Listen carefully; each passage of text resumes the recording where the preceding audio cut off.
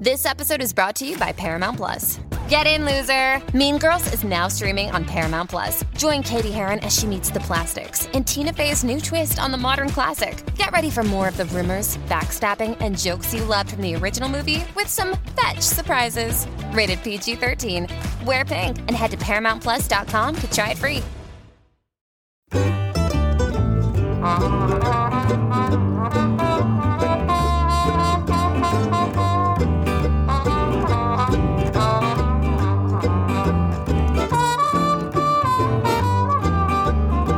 Well, hello there. This is On The Ledge podcast. I'm Jane Perrone. It's 2023, and we're still talking about houseplants.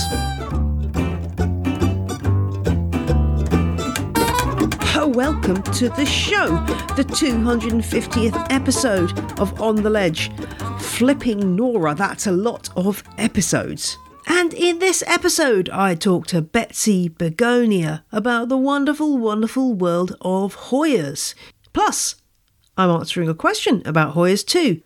What are those weird marks on my Hoya? Stay tuned to find out. Thank you to Holly and Isabel, who became crazy plant people over the festive break, and Abby upgraded from crazy plant person to legend. And I must give a special shout out to all 60 of my current crazy plant people. In some respects, these are the most altruistic listeners of all because they give me roughly £1, $1, €1, whatever your unit of currency, a month for absolutely nothing in return, just because it gives them a warm, fuzzy feeling inside to support the show, and that's rather nice of them, you must admit. If you want to join those people, you can do. If you want to give me a one-off donation via code-fi.com or PayPal, you can do so. Many podcasts have a whole team of people behind them, but it is literally just me and my assistant Kelly, who works for me 4 hours a week. So it's a skeleton team. Any bits of cash you can throw our way would be welcome. If everybody who listened to the show gave me £1 a month, then I would be able to do incredible things with the show. So just think about that if you have the opportunity. And of course, if you don't have the funds, absolutely fine. There are loads of other ways of supporting this show. Give me a mention on Twitter or social media of any kind. Tell your friends and share the On The Ledge love. And also, just to say, my newsletter, The Plant Ledger, came out today. You can go to janeperrone.com/ledger to read that and all the back issues, and also to subscribe and get your free guide to dealing with fungus gnats.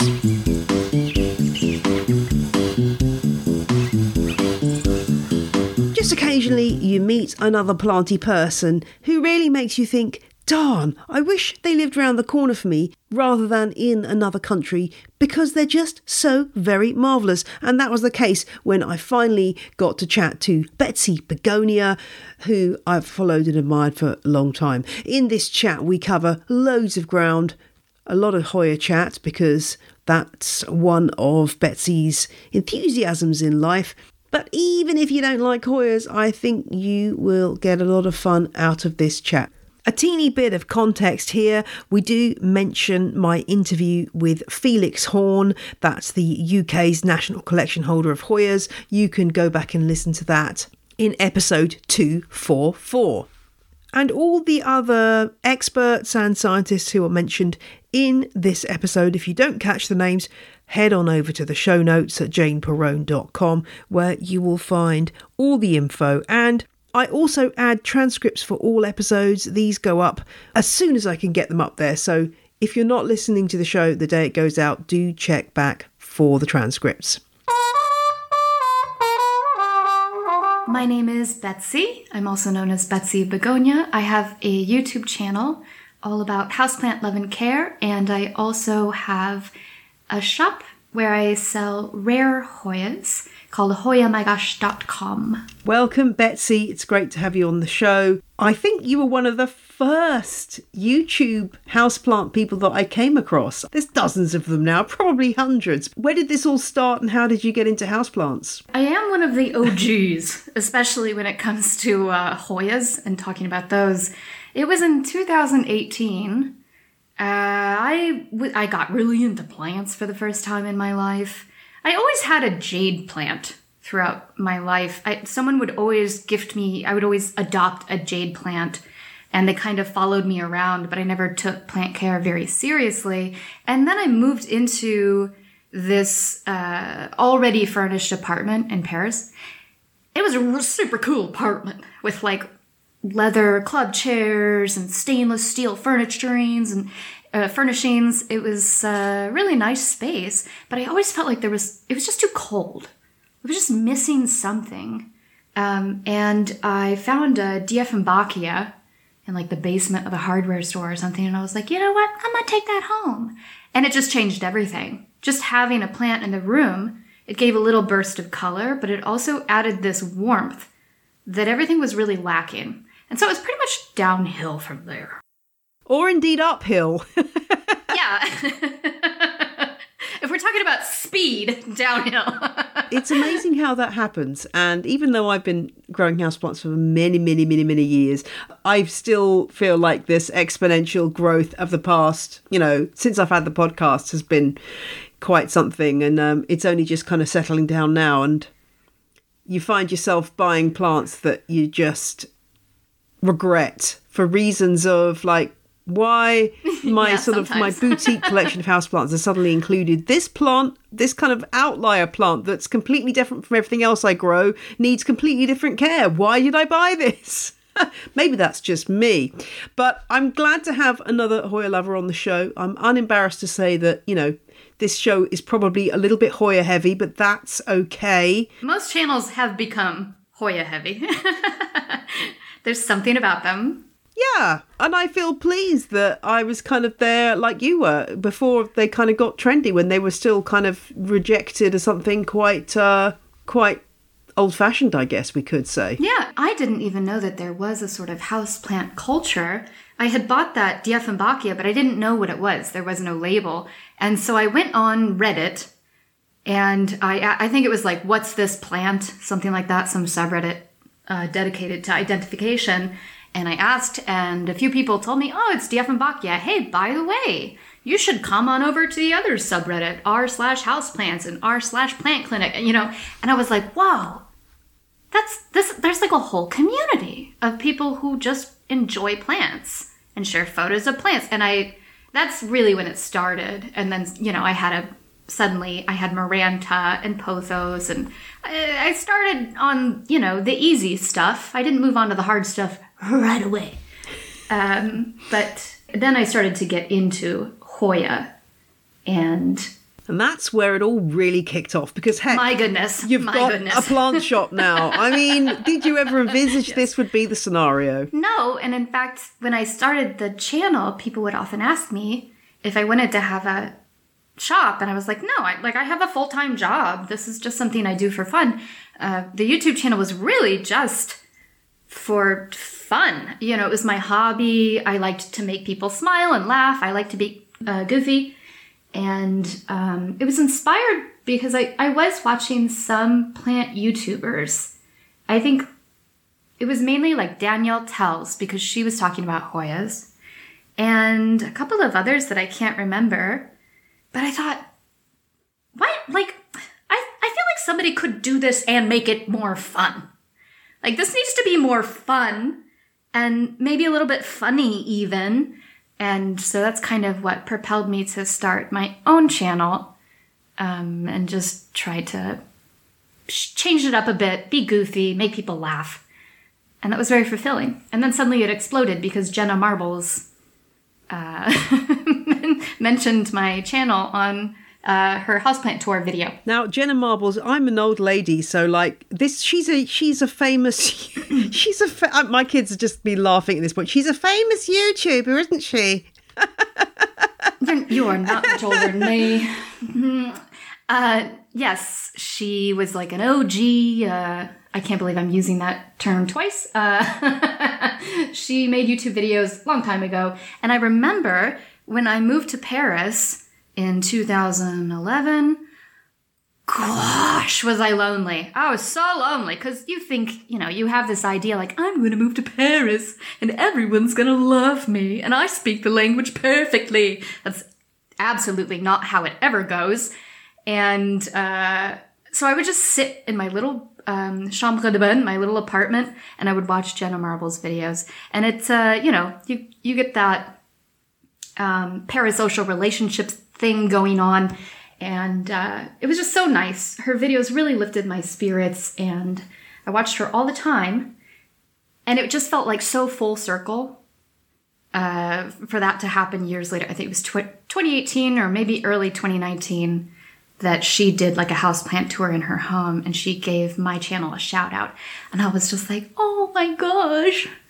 Like, she gave me so much, and now I'm giving to her too. Full circle, I love it. And I like what you said about comedy as well. Now, I never intended to make my podcast funny, but I have had a lot of reviews where people say, Jane, you really make me laugh. And it's been quite rewarding because my husband is the joke cracker. I can't ask me to tell a joke and I cannot tell a joke, but apparently, maybe it's just Americans like who find British things funny. I don't know, but I have, been complimented on people finding the podcast quite entertaining and funny, and I think that's something that as you say, we're kind of somewhat missing in the houseplant world. I had a daydream the other day about doing like a stand-up routine about houseplants. Would that be crazy? I can see you doing a brilliant stand-up routine about houseplants, actually. I have had people say that, but I thought, how niche that is. It's so niche. Audience of 2.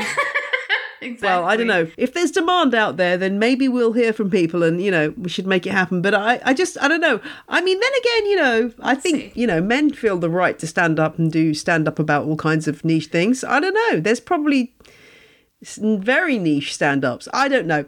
Just throwing it out there. Yeah, I could do a 2-man show with Mira from Basie Plants.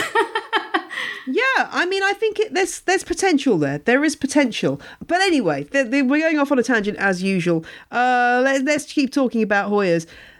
I mean, it's quite a big jump from growing Hoyas to then going down the route of opening a shop.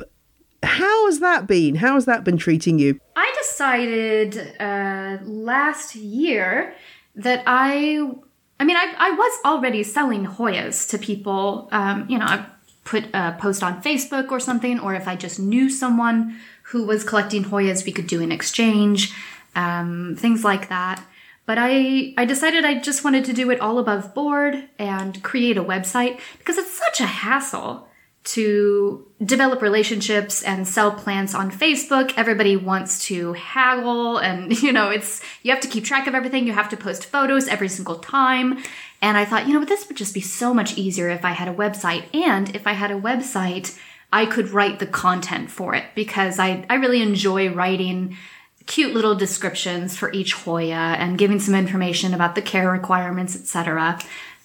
So it just seemed like a really wonderful project for me. And I just decided I wanted to be the main Hoya boutique here in France and specialize in the more rare varieties of Hoyas and things like that. And I imagine that there's a ripe market for it because Hoyas are so popular. Do you ship just in France or are you shipping overseas too? I ship throughout the entire EU and to Switzerland. And Liechtenstein, for anybody in Liechtenstein. Well, all my Liechtenstein listeners will be delighted about that. I'm so happy. Because those countries will accept the EU passport, the plant passport, so I can send there. And then hopefully in the spring, I will start shipping to the UK and Norway. And I would like to start shipping to the US. Canada is a little bit more complicated because Canadians have to apply for a permit and then they have to send it to me. I got to sign it, send it back to that, I know there are a lot of Americans who are begging me to send Hoyas to the US. So hopefully in the spring I'll be able to do that. But right now it's just the EU. You're into the rare Hoyas, but I know that you're not snobbish about your Hoyas too. Give me some favourites from your collection. My all-time favorite is still the first Hoya that I ever bought, which is Hoya Crimson Princess, or Hoya rubra. It's the inner variegated Hoya carnosa, and it's got those pink, I'm looking at it right now. It's got those pink vines, and I just think it's a really lovely Hoya. But gosh darn it, if that thing does not succumb to root rot, just overnight. So I've had my ups and downs with that plant, and I did lose the original one after saving it from root rot 3 times. And then this past year, I started looking for it because I thought I really missed that Hoya. It's one of my favorites. I was looking everywhere. I could not find it. It used to be in all of the greenhouses and all of the plant shops. It was nowhere to be found. And Miro, who lives in Serbia, was also having the same issue. He started hunting for it too. He's collecting all of the carnosas because he wants to make a really comprehensive video about all of the carnosa everythings. And finally, I found a woman who was selling her mature plant for 30 euros. And I was like, give it to me. So I ordered that. And immediately, root rot, immediately. When it arrived, it already had root rot. So I had to take a bunch of cuttings and save it. And I just love that Hoya. And I also love Hoya carnosa. A lot of people are like, oh yeah, it's been in the trade since like 1863. But I just love that plant so much. It's really beautiful. Yeah, and I mean, as you say, you could just spend your lifetime collecting carnosa cultivars and to be quite happy and quite content with your lot and have quite a diverse collection even then. Oh, yeah. Oh, I think he has something like 13 different carnosas. So, yeah. Oh, I also have Carnosa Brazil somewhere, but that's a cute one. It looks a lot. What's Carnosa Brazil? I've not come across that. It looks a lot like the Rubra, the Crimson Princess, but the leaves are a little bit pointier and they kind of curl inward. They're quite pretty, and when the new leaves come in, they're very pink. Or the parts that will eventually turn white come in very, very pink. Super adorable. One of the things I talk about when I was researching Hoya carnosa for my book, one of the things I talk about is the fact that Victorians like to wear Hoya flowers generally, I should say, as buttonholes. And I'm trying to reignite this. So maybe this is something I can get you on board with your sense of French style and everything. So you just need to get yourself one of those buttonhole holder things. I've got a sterling silver one, which I'm rather pleased with, but you can just buy, I think you can buy ones made of all kind, plastic or whatever. Wait, it's like a brooch? Yeah, it's like a brooch. And then you have it's like a mini vase that you wear as a brooch. And then you have to then take cute. The only downside is, from a Hoya's point of view, you're basically cutting off a peduncle. But if you can spare one... Well, I just did that today by accident. Yeah, you can cut off your peduncle and then...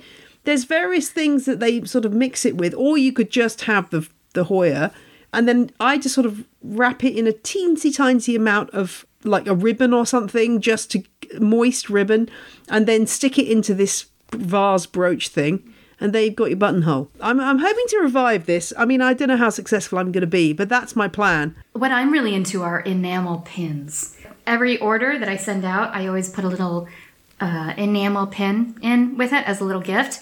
And you just reminded me I need to go downtown to my P.O. box because someone who is a member of my Discord server makes enamel pins, and she made such adorable Hoya pins. It's like a little creature, and it's got like a little bouquet of Hoya flowers. So I need to go downtown and get my little pins. They're so cute.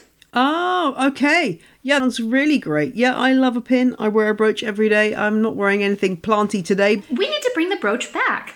Oh my gosh. Are you going to start me on this is another podcast entirely, but yes, brooches. People need to start wearing brooches again.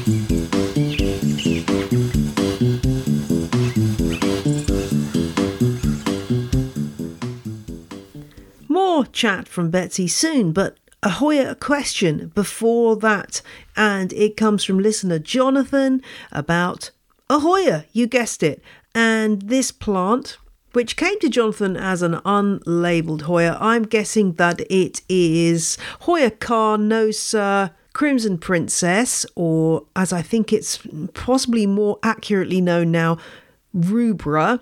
That's the one with the internal variegation, so creamy centre and green on the outside. I think it's that one anyway. I wouldn't bet my life on it, but it wasn't really the ID that Jonathan was looking for. Jonathan has a question about marks on the leaves. He has seen small silvery patches on some leaves, but not all of them, that can be rubbed or scratched off. And when Jonathan looks under a hand lens, they don't appear to be a bug and they appear flat, and the plant is looking healthy. So what on earth is going on? Well, the first word that springs to many Hoya growers' mind when we hear this description would be splash. But if you've been listening to the show for a while, you probably know that I don't really like that term. So we'll call it blister variegation, or airspace variegation as it's also known. And this is a feature of a lot of Hoyas. It's nothing to worry about, Jonathan. That's the first thing to say. This kind of variegation is not caused by any kind of pigmentation from the leaves. It's caused by a blister, an airspace. And this occurs under the epidermis, the top surface layer of the leaf, and the chlorenchyma, which is the cells that basically where the photosynthesis happens below the epidermis. And there's a space between those two layers of cells. And what happens is the light bounces into that space and then bounces out again, and that gives you that silvery effect. And blister variegation is interesting because it doesn't affect photosynthesis as far as we know.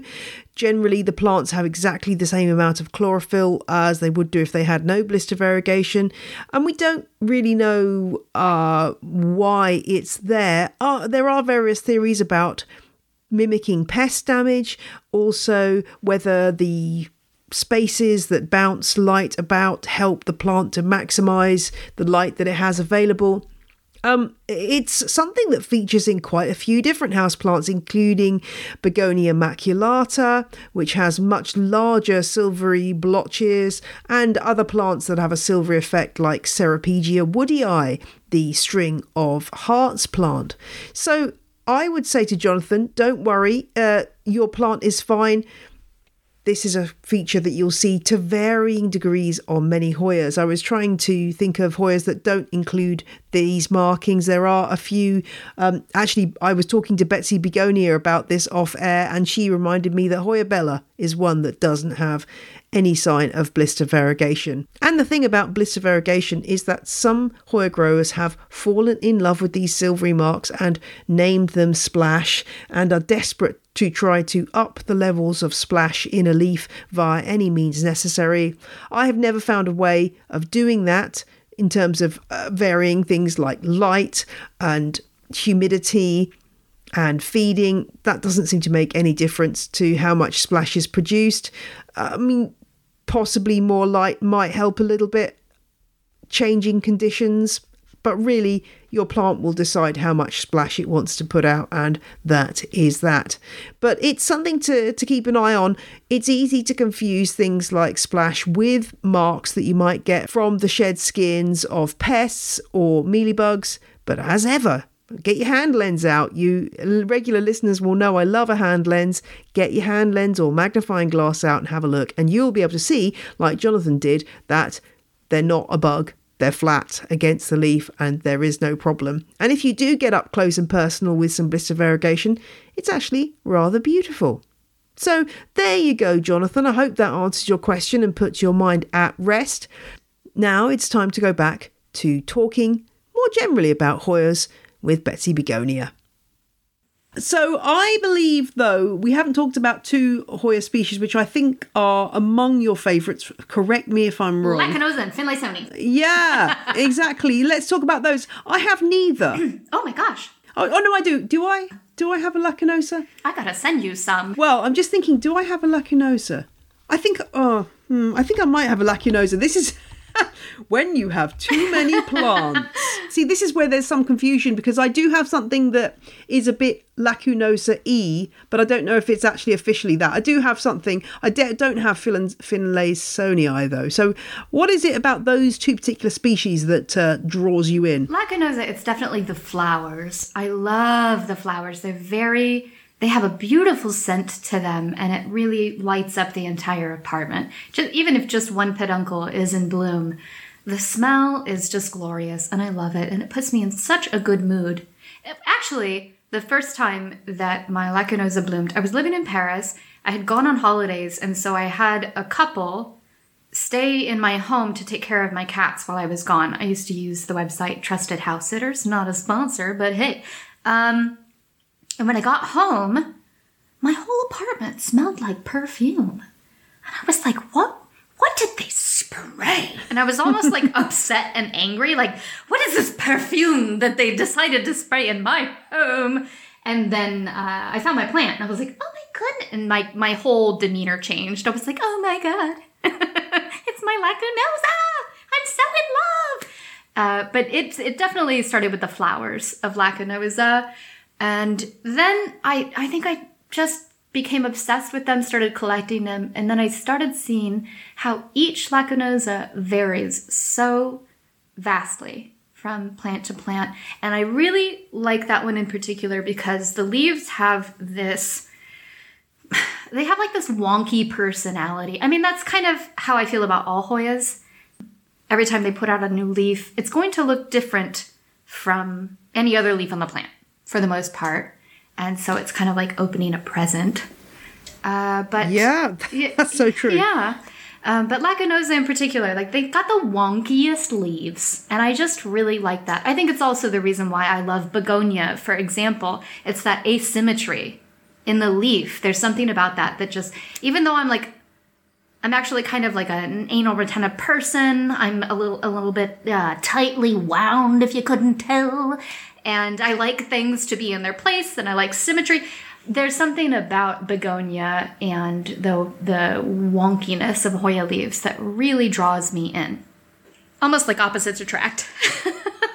Yeah, I think there is something very true about that. I mean, when I look at, for example, my macrophylla / latifolia out of variegated, whatever the heck we're calling it these days. I love that one.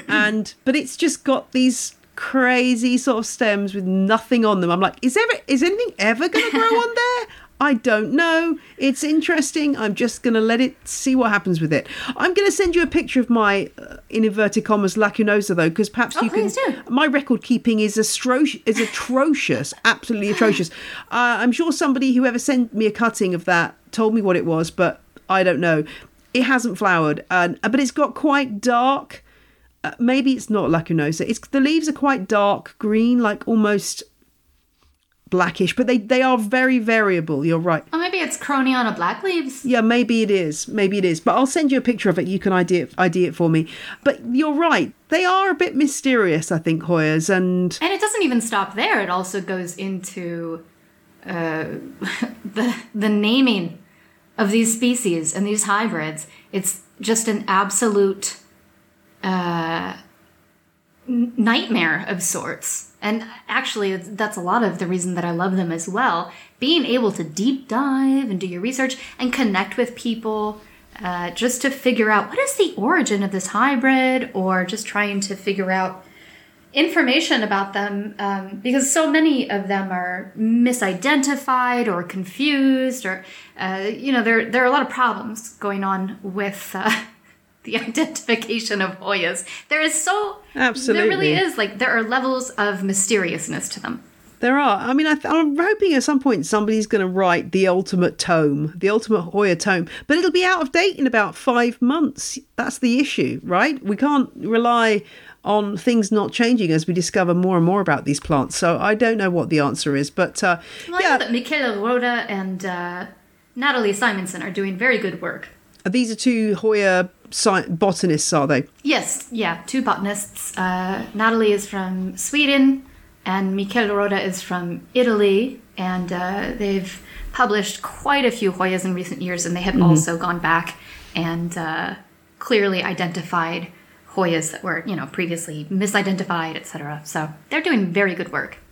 Well, it is very good work, because we need answers. We do need answers on some of these these issues. Now, Finlaysonii, what's the deal with that one? Is that the one that gets mixed up with Villosa, or is Villosa? Oh, possibly. I wouldn't say Villosa is a Finlaysonii type, but yeah, Finlaysonii can also be confused with Clemenciorum sometimes. But yeah, I think I have as many Finlaysonii as I do Lacunosa, but most of them are for the shop. They're not actually part of my private collection. But goodness, they're gorgeous. But you know what's interesting is that, well, I'm American and I live here in Europe, and I've noticed that there is a difference in the way that Americans appreciate Hoyas and the way that Europeans appreciate them. So Americans are obsessed with the leaves.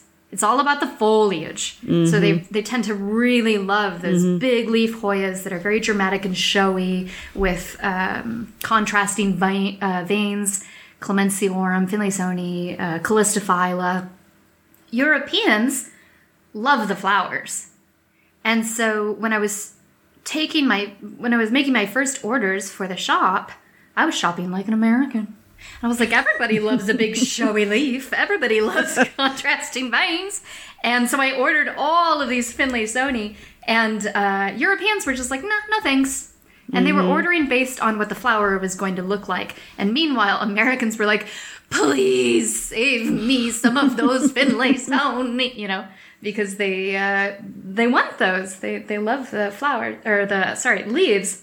So now I know how to shop for my market. We need to get on, though, to the other sort of Hoya point of stress for anyone who's kind of built a collection of these plants, which is the DM word, mites. Now, yeah, I mean, I recently discovered what I think are broad mites on some Hoya cuttings that I got from somewhere or other. Fortunately, they're in a closed prop box right now, so I've just left them in there to sort of... What are the symptoms that you have? Well, it was one of these Hoyas that was planted into I don't even know what you call it. I was talking to Felix about this. It's like a Hoya that's planted into a tree stump. Oh, the coconut husk. Yeah, the coconut husk thing, but it's like, it's not chunks, it's literally it's just like whole... Yes, I don't like that. It feels like a tree stump. The best thing you can do is just take cuttings from those. Yeah, that's what I did. I just was like, no, I'm not having this. So I just took cuttings of it and put it in a prop box. And there was something he said. He was talking about his Archboldiana.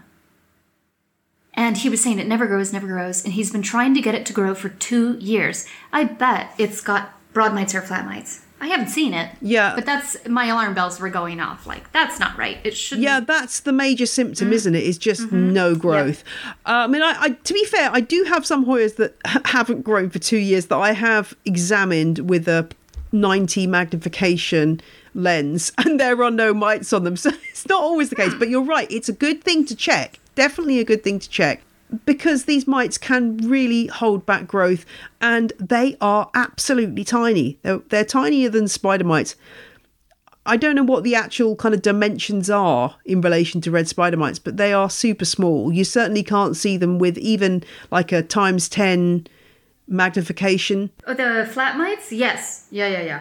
They're incredibly tiny. Flat mites and broad mites. I know what the broad mites look like, but can you describe for listeners what they are like and what we're looking for? So usually, and this was my problem, I thought that there was only one type of spider mite. That's the 2-spotted spider mite. That's the one that creates webs between the leaves of the plant. And you can see those with the naked eye very clearly. I had my own nightmare a few months ago when I brought home a Monstera and Go Persia plant from the greenhouse, and like a week later I suddenly saw webs and these mites crawling back and forth between the webs, and I was like, oh my god, it was the first time I had ever seen them. So that's the 2-spotted spider mite. Flat mites, however, they do not create webs, and they are so tiny you cannot see them with the naked eye. The only time I ever, like when I discovered that I had them, it was after I purchased a USB microscope. And I was looking at my plants under the microscope, just out of genuine curiosity, having a good time. And I discovered flat mites. They are bright red, orange colored. And in my experience, they appear all along the stem, around the nodes, and then sometimes on the underside of the leaves. And if you have a true infestation, because at this time, they were not showing any, like the leaves were not showing any physical symptoms. It was just that the Hoyas were not growing. The growth tips would die off with no explanation. They simply just weren't growing. There were no other signs. But if you do have a very strong infestation that goes on for some period of time, you will start to see kind of like the backs of the leaves become kind of scabby looking. They kind of become like a dusty beige brown color where they have, worked their quote unquote magic.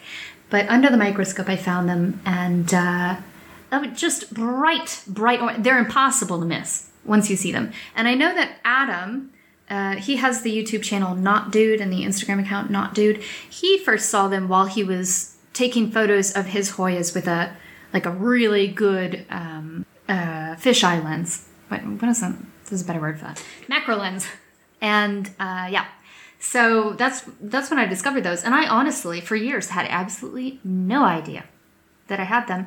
Then when the broad mites, I had a Hoya Daikia. I had it since 2019, spring 2019, and it only had like 3 or 4 leaves. And it kept developing these weird little nubby growths, these little stunted growths all around the base, like the bottom node, the main node of the plant. And sometimes a little leaf would start to push out, and then before long it would turn yellow and fall off. And I thought, what on earth is going on? This plant is just so stubborn, it never grows. And it stayed the same size from 2019 until earlier, I think January this year. So quite some time. And finally, because the Swedes were aware of this, a Swedish woman, Emily, told me, you know what that looks like? It looks like these, I don't remember the Swedish word.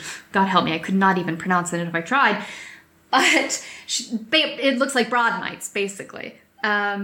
And that's when I found out about broad mites, and I was able to put it under the microscope and find them. They are so difficult to spot. You have to know exactly where to look. And they're very, very hard to discover. But yeah, if you're getting little nubby growths where it looks like a stem started to come out and then it just kind of stopped and hardened over, that is a very clear sign of broad mites. And I will make a video about it soon, but I've been kind of, I've been talking to the members of the Hoya Stemma Journal Facebook group because they did a write-up some time ago about flat mites and treating flat mites. And I thought that I had the solution, which would be a warm water bath, but that's still kind of in the experimental phase. So... Yeah, there's no easy answers. I know that I recently read something from Doug Chamberlain in the US, Vermont Hoyas, as he is known, about his own flat mite epiphany. Yes. And I think... he made a video about treating with sulfur. Yeah, the sulfur solution seems to be a popular one. I think there's... isn't there an orchid grower who's using a sort of mineral oil spray? Is it Orchid Girl? It might be Miss Orchid Girl. Yeah. Yeah. Oh, I love her. So, I haven't done anything yet. I've just left the... Well, the thing about the sulfur, the reason that I don't like it, but I think I'm going to have to resort to it eventually, is that it leaves this scummy, crusty, white, residue all over your leaves. And when you're somebody who has a shop and you depend on photographs of your plants in order to sell them, that's not exactly what I want. But the other thing that I really want to emphasize, sulfur will work against flat mites and broad mites. It will. But you have to spray the plants with the sulfur every 7 to 10 days for 8 weeks, because the sulfur does not destroy the eggs. So you're not destroying the life cycle of the mite. And I just really want to emphasize this, because we do not want to create a sulfur-resistant strain of flat mites. So it's very important. And I remember Doug made that video, and I told him, I'm glad that you treated once, but if you really want to get rid of them, forever, you have to treat this many times and this. And he said, well, it's too much of a hassle. Like, what is this hobby anymore? And I thought, well, it has not always been a headache. But I just really want people to understand that we do risk creating a resistant mite strain, which would be an entirely new nightmare. Yeah. Yeah, that's a worry, isn't it? I hadn't thought of that. Oh, yeah. That may well be keeping me up at night. I mean, I think the mineral. I presume the same is true. Please don't. I presume the same is true with the mineral spray that you're probably going to need to. I mean, that kills the eggs, though, doesn't it? I'll put a link to this in the show notes so people can go and have a look at it. But please do. And yeah, send me the link, because I haven't looked deeply into the horticultural oil or the mineral oil. I mean, she's got a fairly straightforward recipe on her website, which, again, I haven't tried, but it's using things that you can get quite easily, I believe, most places. Okay. I think she uses just regular baby oil. I can't remember anyway, but it's quite I remember looking at it and thinking, oh, I could do that. Okay. But if you've got a lot of plants, it's just a pain, isn't it? But oh yes, I have 500. What was working for me was the warm water bath. I even bought a sous vide cooker, and I put it in a 70-liter bin. And the research shows that if you submerge a plant in water between temperatures of 110 to 120 Fahrenheit, I believe that's 43 to 49 degrees Celsius. I usually try to aim for like 44, because there's no reason to stress the plant beyond that, since that seems to work. You just submerge it for 10 to 15 minutes. It destroys the eggs. It destroys the mites in every single life cycle. And that has been working for me. There have only been a couple of plants where the mites seem to come back. And I think it was because I had made an error and the temperature in the pot was not high enough. But I also accidentally let the water go too hot at one point, because I walked away and I was doing whatever it is that I do. And I came back and was like, oh my God, it's at 48 degrees. And those plants, those leaves don't look fantastic right now. They're not dead, but they don't look fantastic right now. So I'm still in the experimental phase. Once I've got it figured out, I would love to make a video about it that's very comprehensive. I may be appearing quite calm about this whole mite thing. I think it's because I've had root mealybugs. Yeah. And I think once you've had root mealybugs, like, you just think all other pests are like just child's play. I mean, yes. I don't know. Yes. You just get very, very kind of blasé. But it's an interesting thing to consider. If you do have a lot of Hoyas that haven't grown, it is a good thing to think about this. So you've just bought a plug-in microscope, like a USB microscope to see your... Oh, yeah, just a cheapy little thing.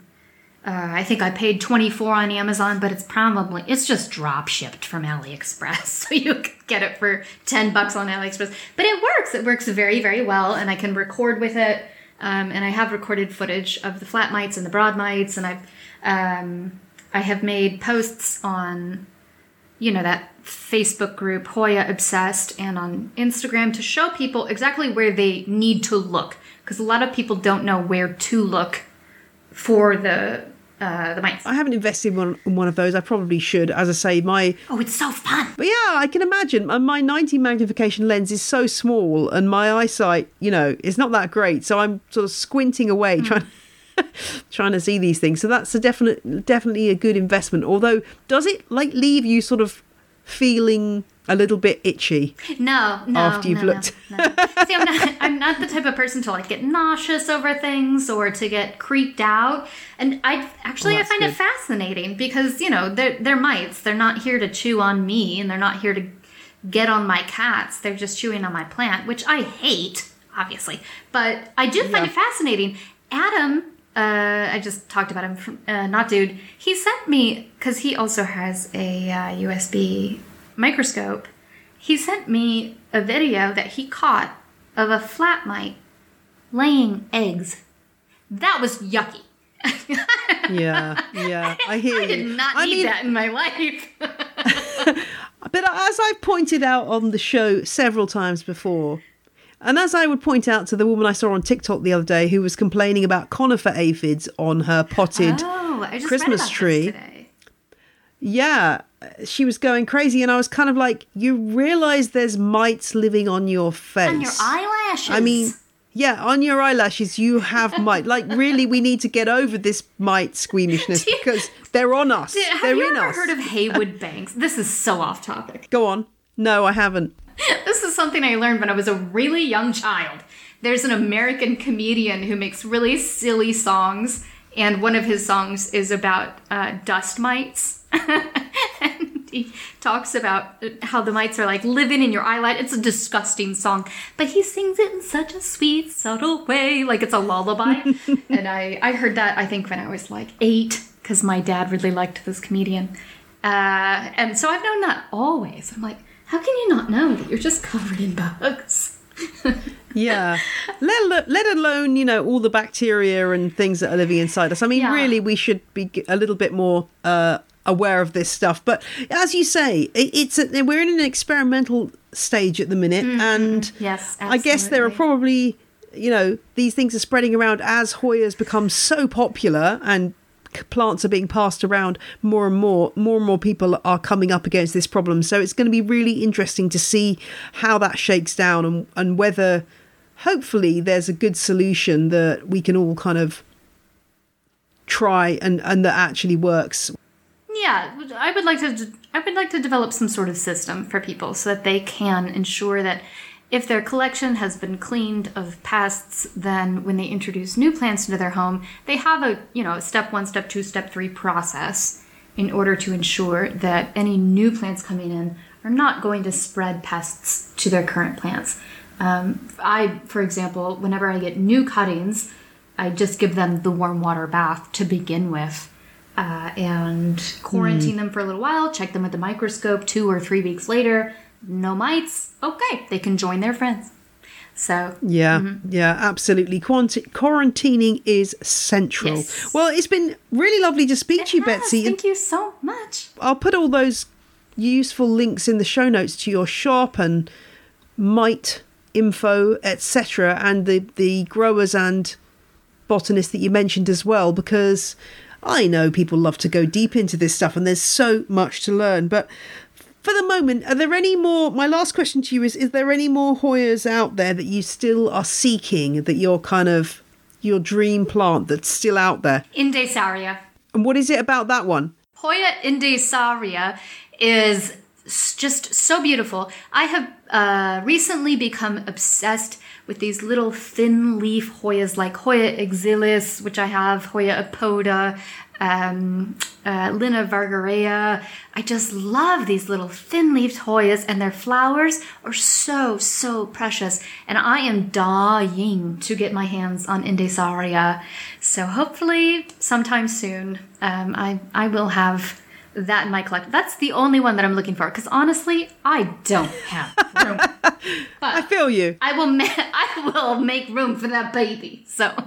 Well, any listeners, I'm happy to be a go-between to facilitate the searching down this precious Hoya. But for the moment, I think, as you say, you've probably got enough, Betsy. I think you've got enough. I think I do. Thank you so much for joining me. Thank you so much for having me. This has been an absolute pleasure. You are such a doll. Oh, thank you. Likewise, back at you.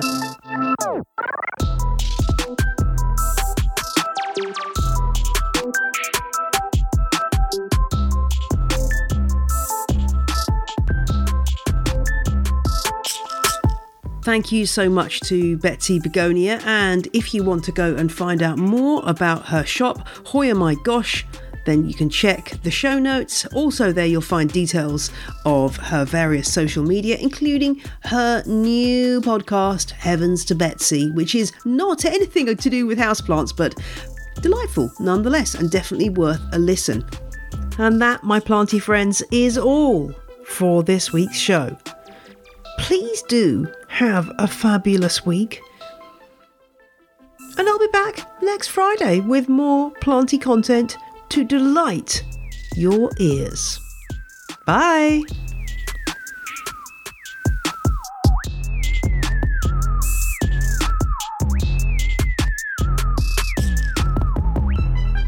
The music you heard in this episode was Roll Jordan Roll by the Joy Drops, The Road We Used to Travel When We Were Kids by Komiku, and Whistle by Benjamin Banger. All tracks are licensed under Creative Commons. Visit the show notes for details.